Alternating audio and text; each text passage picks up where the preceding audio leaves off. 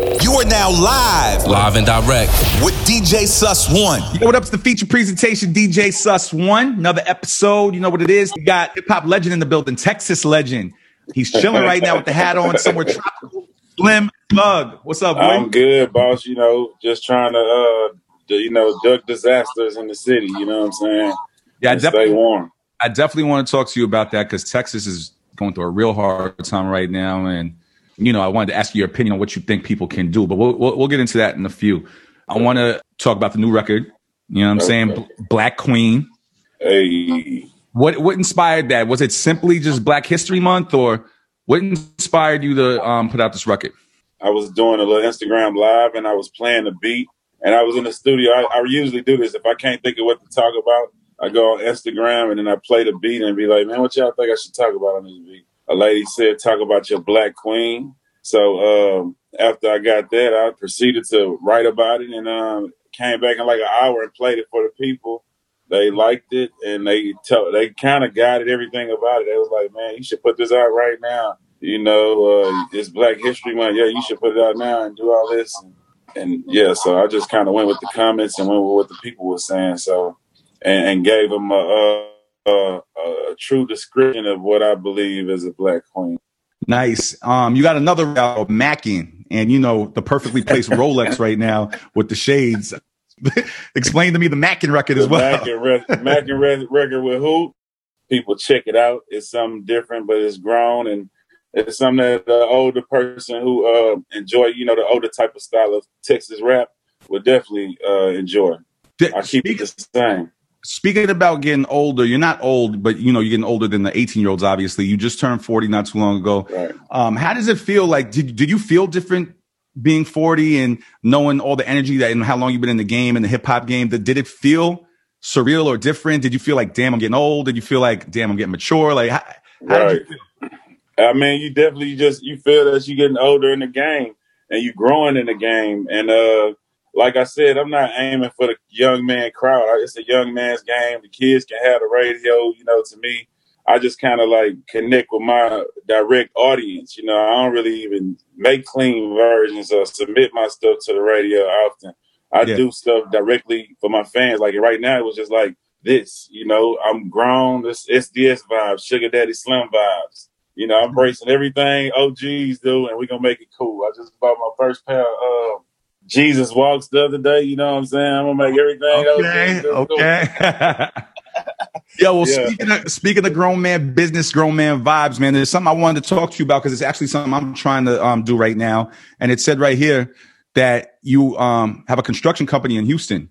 Right, exactly. Successful Black owner. Sounds like construction. Yeah, so I'm trying to get into that over here in New York.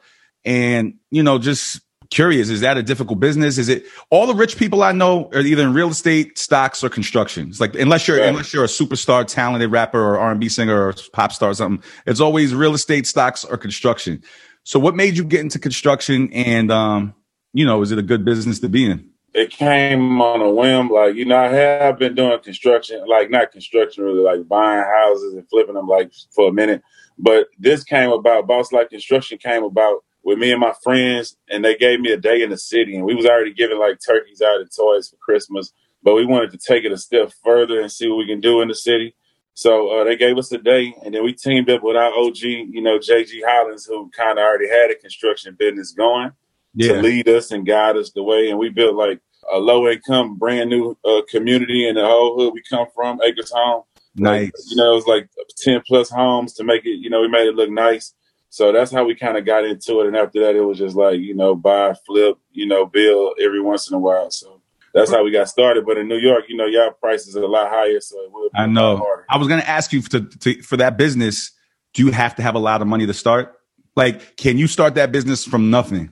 You can start that business from nothing, man. You got to talk to, you got people out of your area who do it, who probably give seminars and everything. Like, I don't really know how y'all's work out there. Like I say, I know y'all property is way more expensive, but out here it's not that bad. Like I said, we started in our old neighborhood, so we could get a house for, $200,000, or even less that needed a lot of work. You know what I'm saying? So that's how we would kind of do it, buy it, put the work in there, and then resell it, Grown man talk. Is there any other investments that you suggest or that you're into? You know what I'm saying? Being older and thinking about residual income besides the music. Real estate is definitely. That's why I haven't done stock, but then people tell me, no, it's more strategic. It's about picking the stocks that's going to be around. You smart. You know what's been around. You know Amazon ain't going nowhere. So do your research and just see what it was 5 years ago and where it's at now. And you can kind of see where it's going to be in the next 5 years. So, you know, you just got to go. That's solid stocks that you can trust. Amazon, Tesla, Apple, you know, they might go up and down, but they're going to continually rise for the most part. And I'm basic. I don't know much about it. I'm just getting started into it too. But off of even simple apps like Robinhood, they color chart you. They say green, buy this. It's easy to, you know, comprehend it. You know, I know a lot of people think and look at them lines and think, man, I don't know what this is, but it really breaks it down in an easier way if you go on like Robinhood and like even me, Slim Thug on there, understanding what's going on. You know what I'm saying? But really, I bought GameStop back at $7 and it skyrocketed all the way up. See, but the reason why I bought GameStop is because it was a pandemic and I was like, what stock should I buy? What are people going to be doing? A game is stuck in the house, they're going to be playing games. You know what I'm saying? So I bought it on the whim for that, you know, but it's just like that. That's how stocks work. You can do that with anything that you know is going to be popping in a minute. You can, you know, and it's that easy. You can do it on your phone, Cash App. So it's like, it's coming real easy. And a lot of people are like coming to me like, hey, bro, you doing this and doing that. So it's the people are definitely tuning in more than ever and just, you know, money in the bank and getting nothing from it. You know what I'm saying? So real quick shout out to my people at Earn Your Leisure, because this is what they talk about all the time. You know, pushing this type of narrative in our culture. Have you made a lot of money? Not to count your money, but has that been like I have not made a lot of money out of it. I got started last year, and that was my first year. And what I would do is I would see, I would buy, and then if it dropped, you know, I'm steady looking at it like, man, it's dropping, you know, like Moderna. Let's talk about Moderna. I bought Moderna at a good price and it dropped. I was just impatient and I sold it, you know, and we got an Amazon or something safe, but really it went back up. So I haven't really made a whole lot of money because I had the hot pocket and I was like, you know, so now I'm still learning too, you know, but I have made money though, but I haven't made a whole lot. Just making, my homeboy is up already. And this, for this year, though? And how old this year? This year, since January, already up 300,000. Because it's a crazy world right now. Stuff is booming. You know, like. Well, look, I hope we could talk outside this interview so we get on a three-way call with your boy, so we can understand in detail exactly and precisely what he did, so that we can do the same thing. Exactly. It'll make you pay attention. You know, it'll be, oh, what? It'll make you like, yeah, you'll take it more serious once you see people win. Yeah. You know, I don't want to sound generic, but you know, I have a lot of new viewers, a lot of young viewers, and I want you to talk about DJ Screw a little bit because, you know, this generation doesn't really know or doesn't remember, and your relationship with DJ Screw and what he meant for the culture and for Texas and just for everything, you know, just real quick, if you don't mind. Well, DJ Screw is like the Texas GOAT, you would say, because of how influential he was, you know, not just to Texas, to the whole world. So DJ Screw started on the south side of town. And he's from the south side, and that was their culture, all right? So I didn't really have a direct connection with Screw because I was from the north side. Yeah. And that was like a Crip and Blood kind of thing at the time. We was kind of beefing. But DJ Screw them didn't really mess with the north side, which made us create our own thing, which was Swisher House. Me, Mike Jones, Pow Wow, Chameleon. You know, that's why we started that. Big movement, but go ahead. But that's how influenced by DJ Screw. You know, it was him slowing the records down. Mm-hmm. It was the way they rap, you know, the little Kiki's, Fat Pets, you know, the style of just freestyling up. You know, New York, you come in there, you got to have your bars right. In Texas, when you was in DJ Screw, it was more about just saying whatever was from the top of your head, you know what I'm saying, until you mess up and passing the mic. So he brought that style of rap around. And I made millions off of that. You know, that's how I came up with the freestyle. This is what most people who knew Slim Thug in the beginning in the 90s, they only knew me from Chop and Screw music. You wouldn't know me because you ain't listen to Chop and Screw music.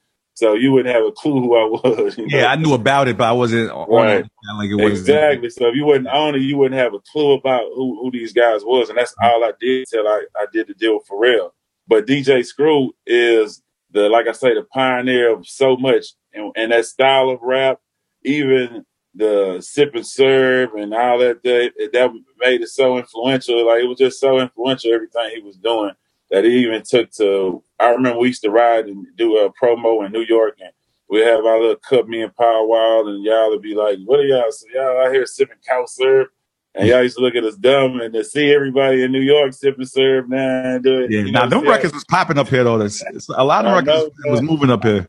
But to break that barrier in the beginning, it was so much like disrespect. Like, hey, like, what are y'all doing, country? You know, y'all. Yeah, I was young, but I heard the stories. I heard like it was very hard to break people in New York. Like, you know. Yeah. I mean, like, not just New York, everywhere, though. I'm just saying, because it was like, we from Texas, we got these grills, these 10X shirts and stuff. So people were like, man, who's the country dude? But at the end of the day, when Lil Wayne did it, it went worldwide and went crazy, and it just kept bigger and bigger even today. But DJ Screw was the dude who was behind all of that, you know, style of everything. So he the one who made the music that blew it up or whatever, the whole lifestyle. So he was very influential in so many ways. Yeah, very influential. Rest in peace to the GOAT, DJ Screw. R.I.P. Speaking of the Texas talent, let's talk about some of the new talent. How do you feel about like all the Texas talent right now? Like DJ Chose, who's killing it right now. I'm proud, man. It's beautiful to see the youngsters getting it, because we so independent and usually don't get a lot of that, you know, in Texas. So it's going crazy right now. I seen B King post his plaque for Then Leave. Then we got back a couple days later, DJ Chose do the one for Thick. And then we got, of course, the Travis Scotts doing what they do, and Megan Thee Stallions and the Lizzos and the new girl Erica Banks. It's crazy, man. It's off the chain out there in Texas right now. Yeah, man. You got the OGs like me, you know, in the cut back, just, you know, doing it for the OGs. Well, I was gonna ask you, do you have a relationship with the younger talent, or are you just watching like a proud? I definitely. I mean, I don't be in the studio with a lot of them. You know, I really don't know them that well because we different generations. But it's always a salute when I see them, and I definitely embrace them and show them out. And you know, I'm proud of what they're doing, how they, you know, taking the city to new levels, man. Real life, you know what I'm saying? So I'm definitely proud to sit back and watch. Staying on Texas, like we were talking about earlier, Texas is going through a real hard time right now. Right. I want your thoughts on that and what you think can be done, how people in the industry can help, how maybe the younger generation and the OGs from Texas can help, people outside of Texas can help. What are your thoughts? I don't understand it still. You know, we never experienced nothing like this.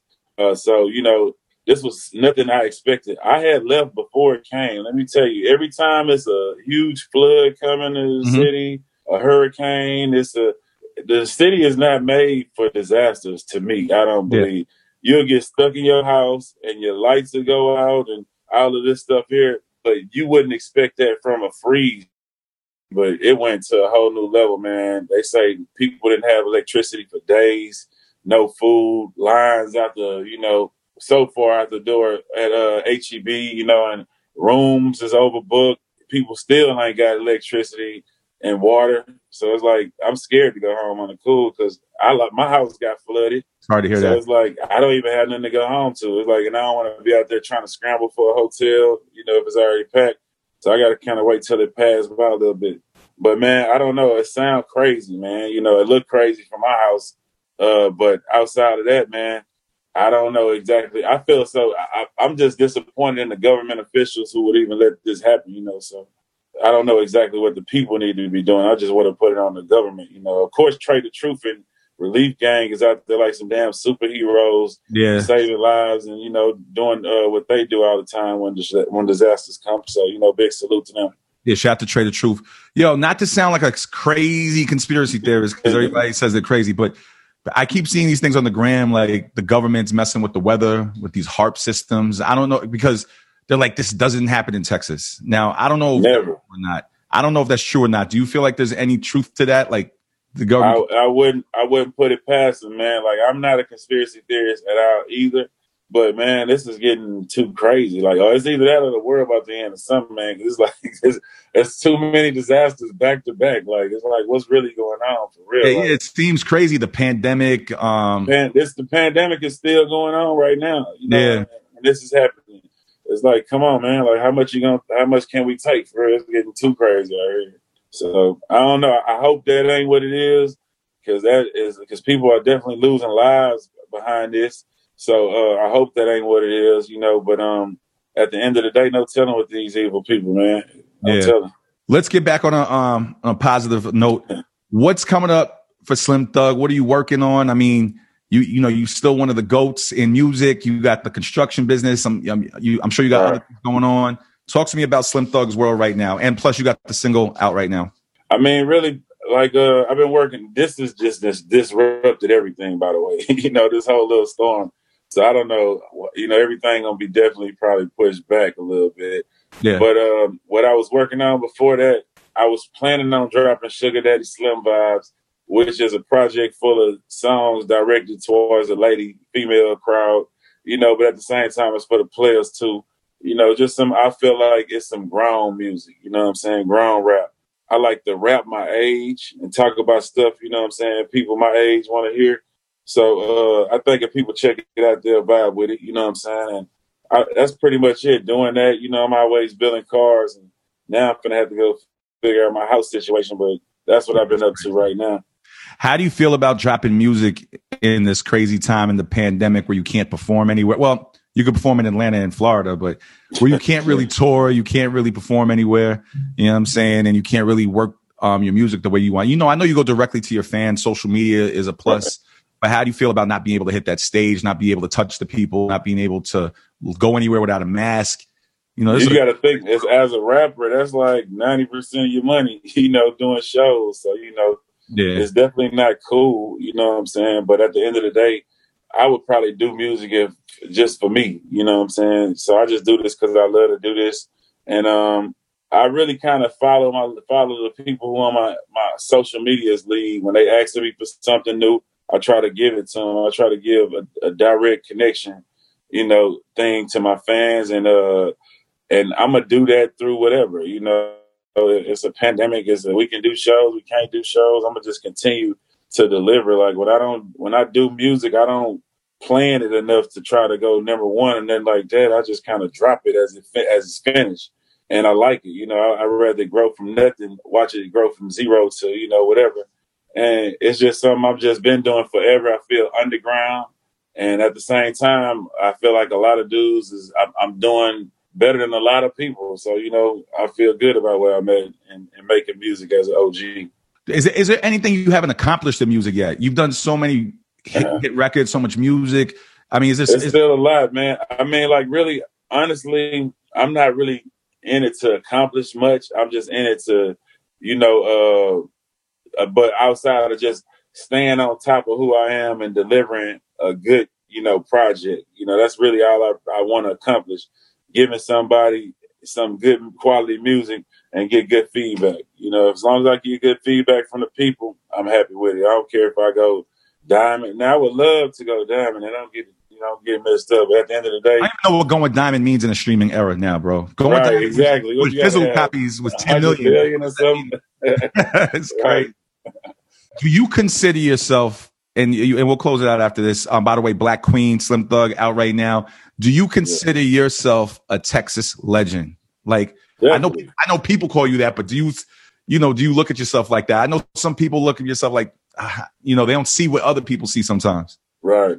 I know, because they don't, like I say, a lot of the stuff I accomplished was local. Like, it wasn't a worldwide thing. It was underground, you know what I'm saying? And it goes even like right now. Like, I haven't had a deal in so long. A lot of rappers who had deals don't look at me like I'm a real rapper, you know. But at the end of the day, I make probably more money than all those rappers. So off of my music. So it's like, it's just about how you look at it. And I own all my masters, and I always did it before it came cool in the last few years. You know what I'm saying? Yeah. So who was the smart one, or who was on? You know, but at the end of the day, because I didn't sign that deal with them people and give them my ownership, I wasn't able to be the shining star you are. But that don't mean my music ain't better than yours. That just means you with the right machine. You know what I'm saying?